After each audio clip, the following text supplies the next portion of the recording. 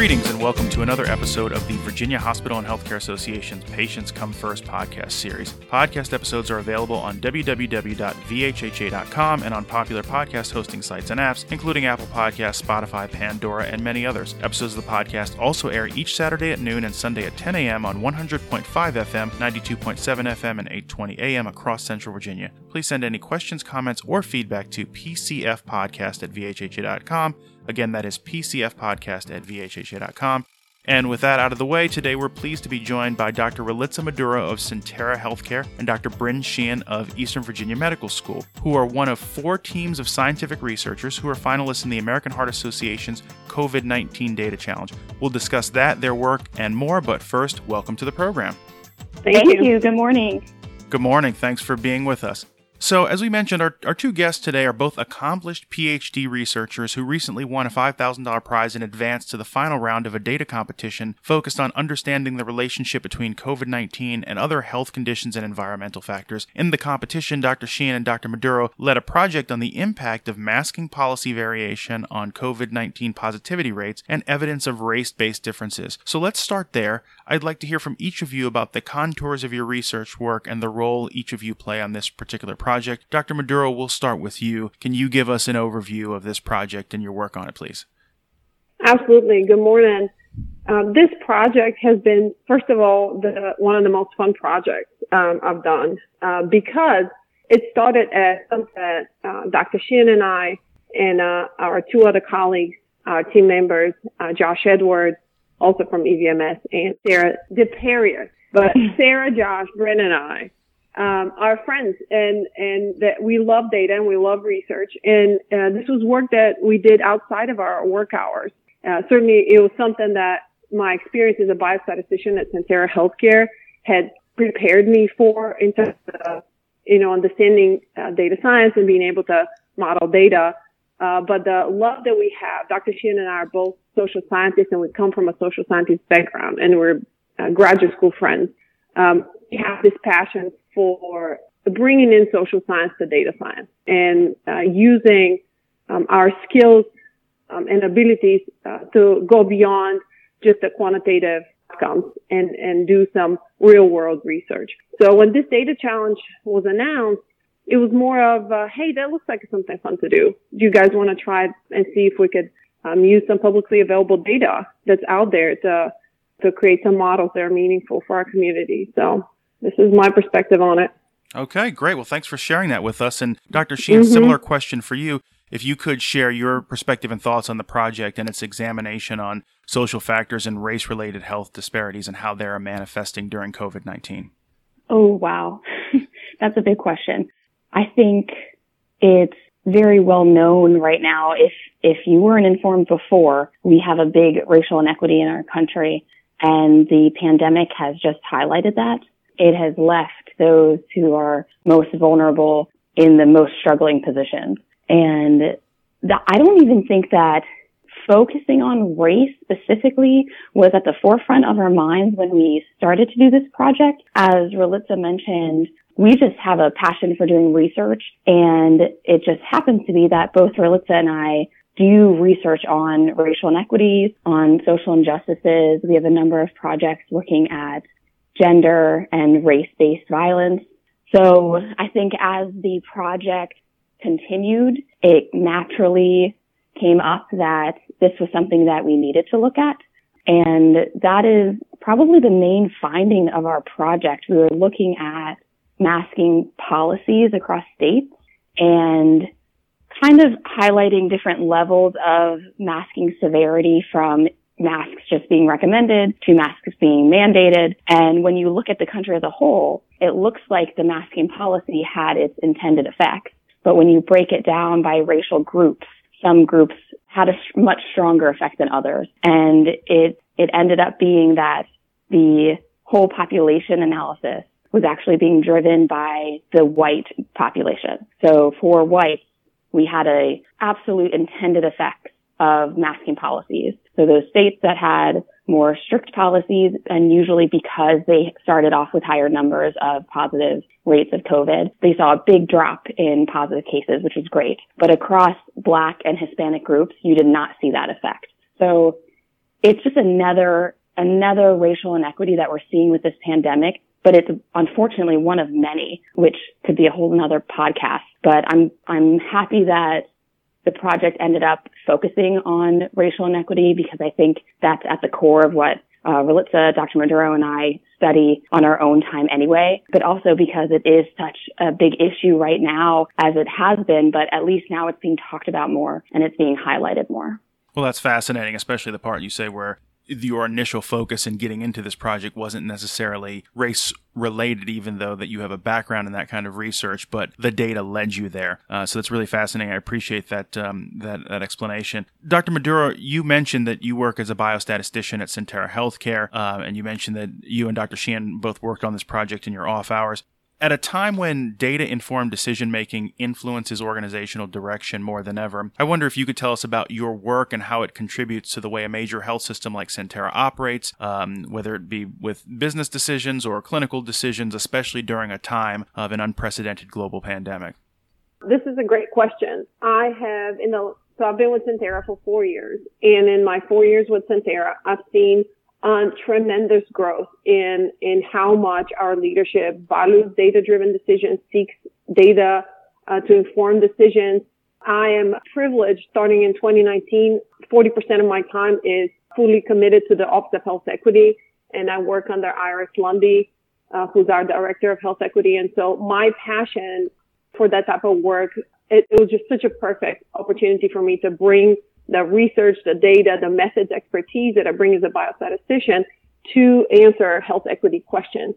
Our Chief Medical Officer, Dr. Jordan Asher, has been a champion and pioneered a lot of that work around health equity at Sentara Healthcare. And a lot of it was already ongoing from our existing leadership, but more so with COVID now. We use data. We've immediately, starting in early March, began creating a database that we use, that we track COVID cases, we track positivity, we track hundreds of data elements around each and every one of our patients, and for the sole purposes of improving care of our patients every day.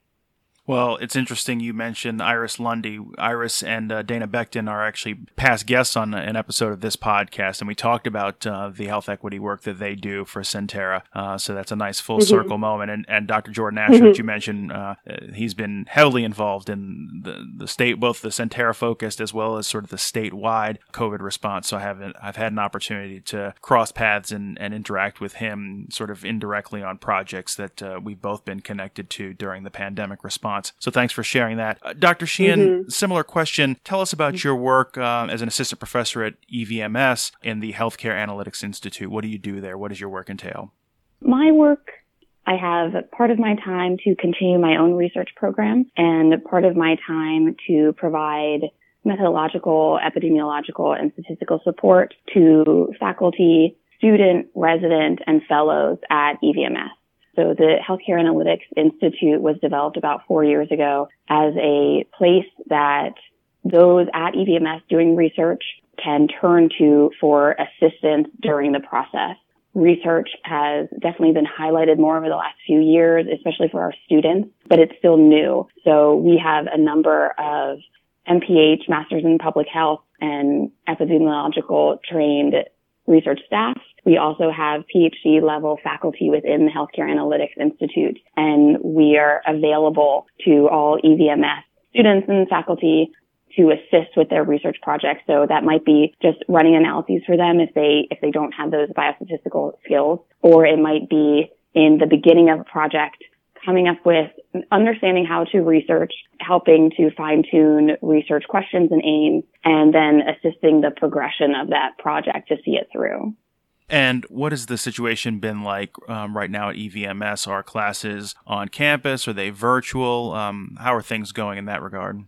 I think we're kind of in a hybrid right now. So I don't teach. We lead from the Institute, we lead a few research boot camps every year. Those are on hold, but I do not see students. But I have learned from my colleagues that they are back in the classroom.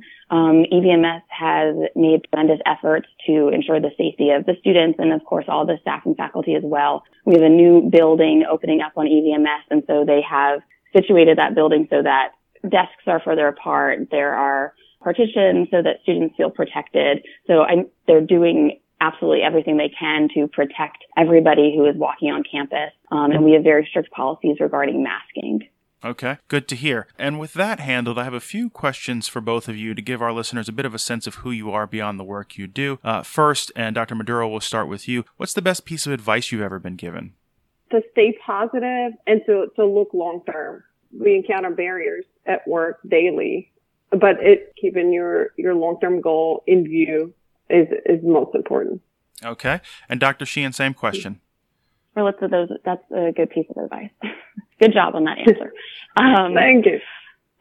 I think mine would be less work-oriented. I think the best piece of advice, and they came from two different people. One was that nobody's been in your shoes. Nobody's experienced what you are experiencing. And then the other part of that is nothing that you're experiencing is new. Everyone has already experienced it. So I keep both of those pieces of advice in mind throughout life as part of comfort, knowing that you are independent and it's okay to have struggles and challenges, but at the same time, knowing that you're part of a collective whole and everybody has been in your shoes before is very comforting.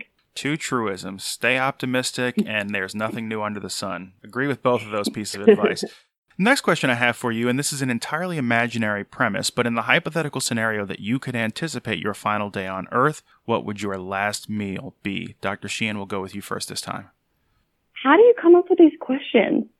Well, we like to ask some professional things and then, to ask the personal things so that people who are listening can say, oh, I can relate to that, or that's interesting. I may not work in the same field as that person, but that's something interesting I have in common with them. Okay.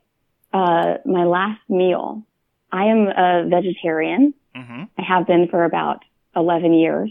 And as you bring up a last meal, I immediately thought back to, I love to travel, obviously, pre-pandemic. But I was in Israel once and we had dinner in a Bedouin tent and sat down on the ground and we're all sharing the meal together.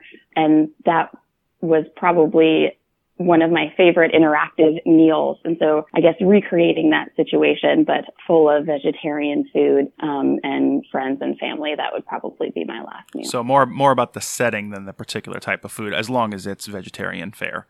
Yes. Understood. Mm-hmm. Dr. Maduro, same question. Well, for me, it's easy. I'm from Bulgaria, born and raised, and I came to the United States when I was a freshman in college. And we have this pastry that's called banitsa, and I've made it for Bryn. I know you've tried it. It's feta cheese and phyllo dough, and it's delicious. And it's something that my grandmother's. It's so good. And I think the Greeks try to claim it. There's a spinach version of it, spinakopoda, if you've had that. But the Bulgarians, we make it with feta cheese, and it's just the best and my favorite, and it reminds me of home, and my grandmothers would make it for every holiday, for every festival, for any life event, or just because it's Sunday. So that's that would be my choice. Well, I was going to say, when you were describing it, it sounded like spanakopita, but that's interesting. I did not know that Bulgaria has the original claim on that. So that's a good fact to learn. Well, you'll say that. We've boarded each other.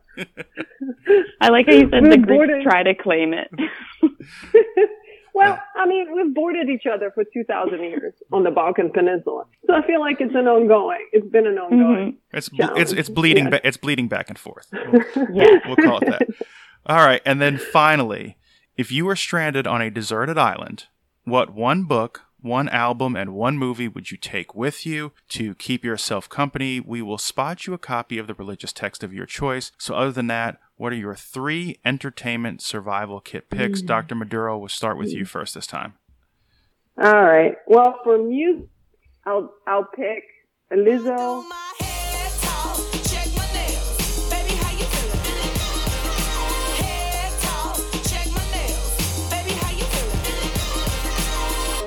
Her album, Because I Love You. I hadn't heard of Lizzo, and recently Dr. Sheehan got married, and I got to be a bridesmaid at her wedding, and we listened to Lizzo's music, and it was the most sort of powerful, women-inspiring music, and it brought so much positive energy. So definitely pick Lizzo. For a book, I'm going to pick the Undoing Project by Michael Lewis. It's about the friendship between two psychologists, Daniel Kahneman and Amos Tversky. And I mean, Michael Lewis is just a wonderful writer. He brought you Moneyball and some other great books. But if you haven't read it, I just strongly recommend it. Not only because of the science, certainly they cover a lot of their wonderful work that inform behavioral economics. And, you know, Daniel Kahneman won the Nobel Prize with his work, but about their friendship. It's a testament to the power of collaboration. And I think that's why our project is doing so well, because Bryn and I collaborate and Josh and Sarah collaborate so well together. And I think this book, it would be a great book to have and to read. And you said movie, right? Yes, ma'am. For a movie, my favorite movie of all time is a classic, that's Casablanca. What about us? We'll always have Paris. We didn't have, we lost it until you came to Casablanca. We got it back last night. When I said I would never leave you. And you never will. But I've got a job to do too. Where I'm going, you can't follow. What I've got to do, you can't be any part of. Ilsa, I'm no good at being noble, but it doesn't take much to see that the problems of three little people don't amount to a hill of beans in this crazy world. Someday you'll understand that. Now. He's looking at you, kid. The 1943 Humphrey Bogart movie. Mm-hmm. People think of it as a love story. He actually helped a set of Bulgarian refugees in the movie, if you've ever seen it. I have. It's just timeless, and it's, again, symbolic about, you know, sacrificing your individual happiness for just a higher purpose. So those are my answers. Okay. Well, thanks for sharing those picks. And here's looking at you. And Dr. Sheehan, same question. And by the way, congratulations on your nuptials. Oh, thank you very much. Thank you. I was happy to introduce Ralitza to Lizzo. So Ralitza knows I have such a difficult time making decisions, which is why I love data, because it just gives you the answer, you see it, and there it is. If I had to pick music, I'm going to break the rule and hopefully bring two. I would bring some old band of Queen. I'm gonna have myself a real good time. I feel alive. And the world, I'm turning inside out. Yeah. I'm floating around in ecstasy. So don't stop me now. And new band of Sylvan Esso. I think the two of them would keep me happy on this deserted island. I love Queen. Right. Who doesn't? For books, since you mentioned we would get the religious text, because in my off time, I teach and do yoga. So I have a ton of books on yoga and Buddhism and Thich Nhat Hanh. But if they're already included, probably one of the first books that really hit me in a different way was Ishmael by Daniel Quinn. And it's the book that I've given out the most to friends and family. So I guess I would bring Ishmael. It has a special place in my heart. And regarding movies, this year, a few friends, my husband and I and two of our friends, we had made this pact that we then broke because of the pandemic, but we had a goal to watch all of Tom Hanks's films. He has about 55 real films. So we thought if we watch a movie a week, we could basically get through all of Tom Hanks's films, because Tom Hanks is amazing. So my mind is going to A League of Their Own, which has been a favorite of mine since I was a child. Are you crying? No. Are you crying? Are you crying? There's no crying. There's no crying in baseball. Why don't you leave her alone, Jimmy? Oh, you zip it, Doris. And I love true, or almost true, sports movies. So that falls into that category very well. So I would probably pick A League of Their Own. That is a good movie, Dirt in the Skirt. Yes. Well, listen, that is going to bring us to the close of another episode of the Virginia Hospital and Healthcare Association's Patients Come First podcast. If you like what you heard, we'd encourage you to go to Apple Podcast and leave us a 5-star review and subscribe so that you know when new episodes are available. And we want to thank our two guests, Dr. Ralitza Maduro and Dr. Bryn Sheehan, for joining us today. And congratulations again on making it to the final round of the American Heart Association data competition. So, thanks. Thank you very much. Thank you.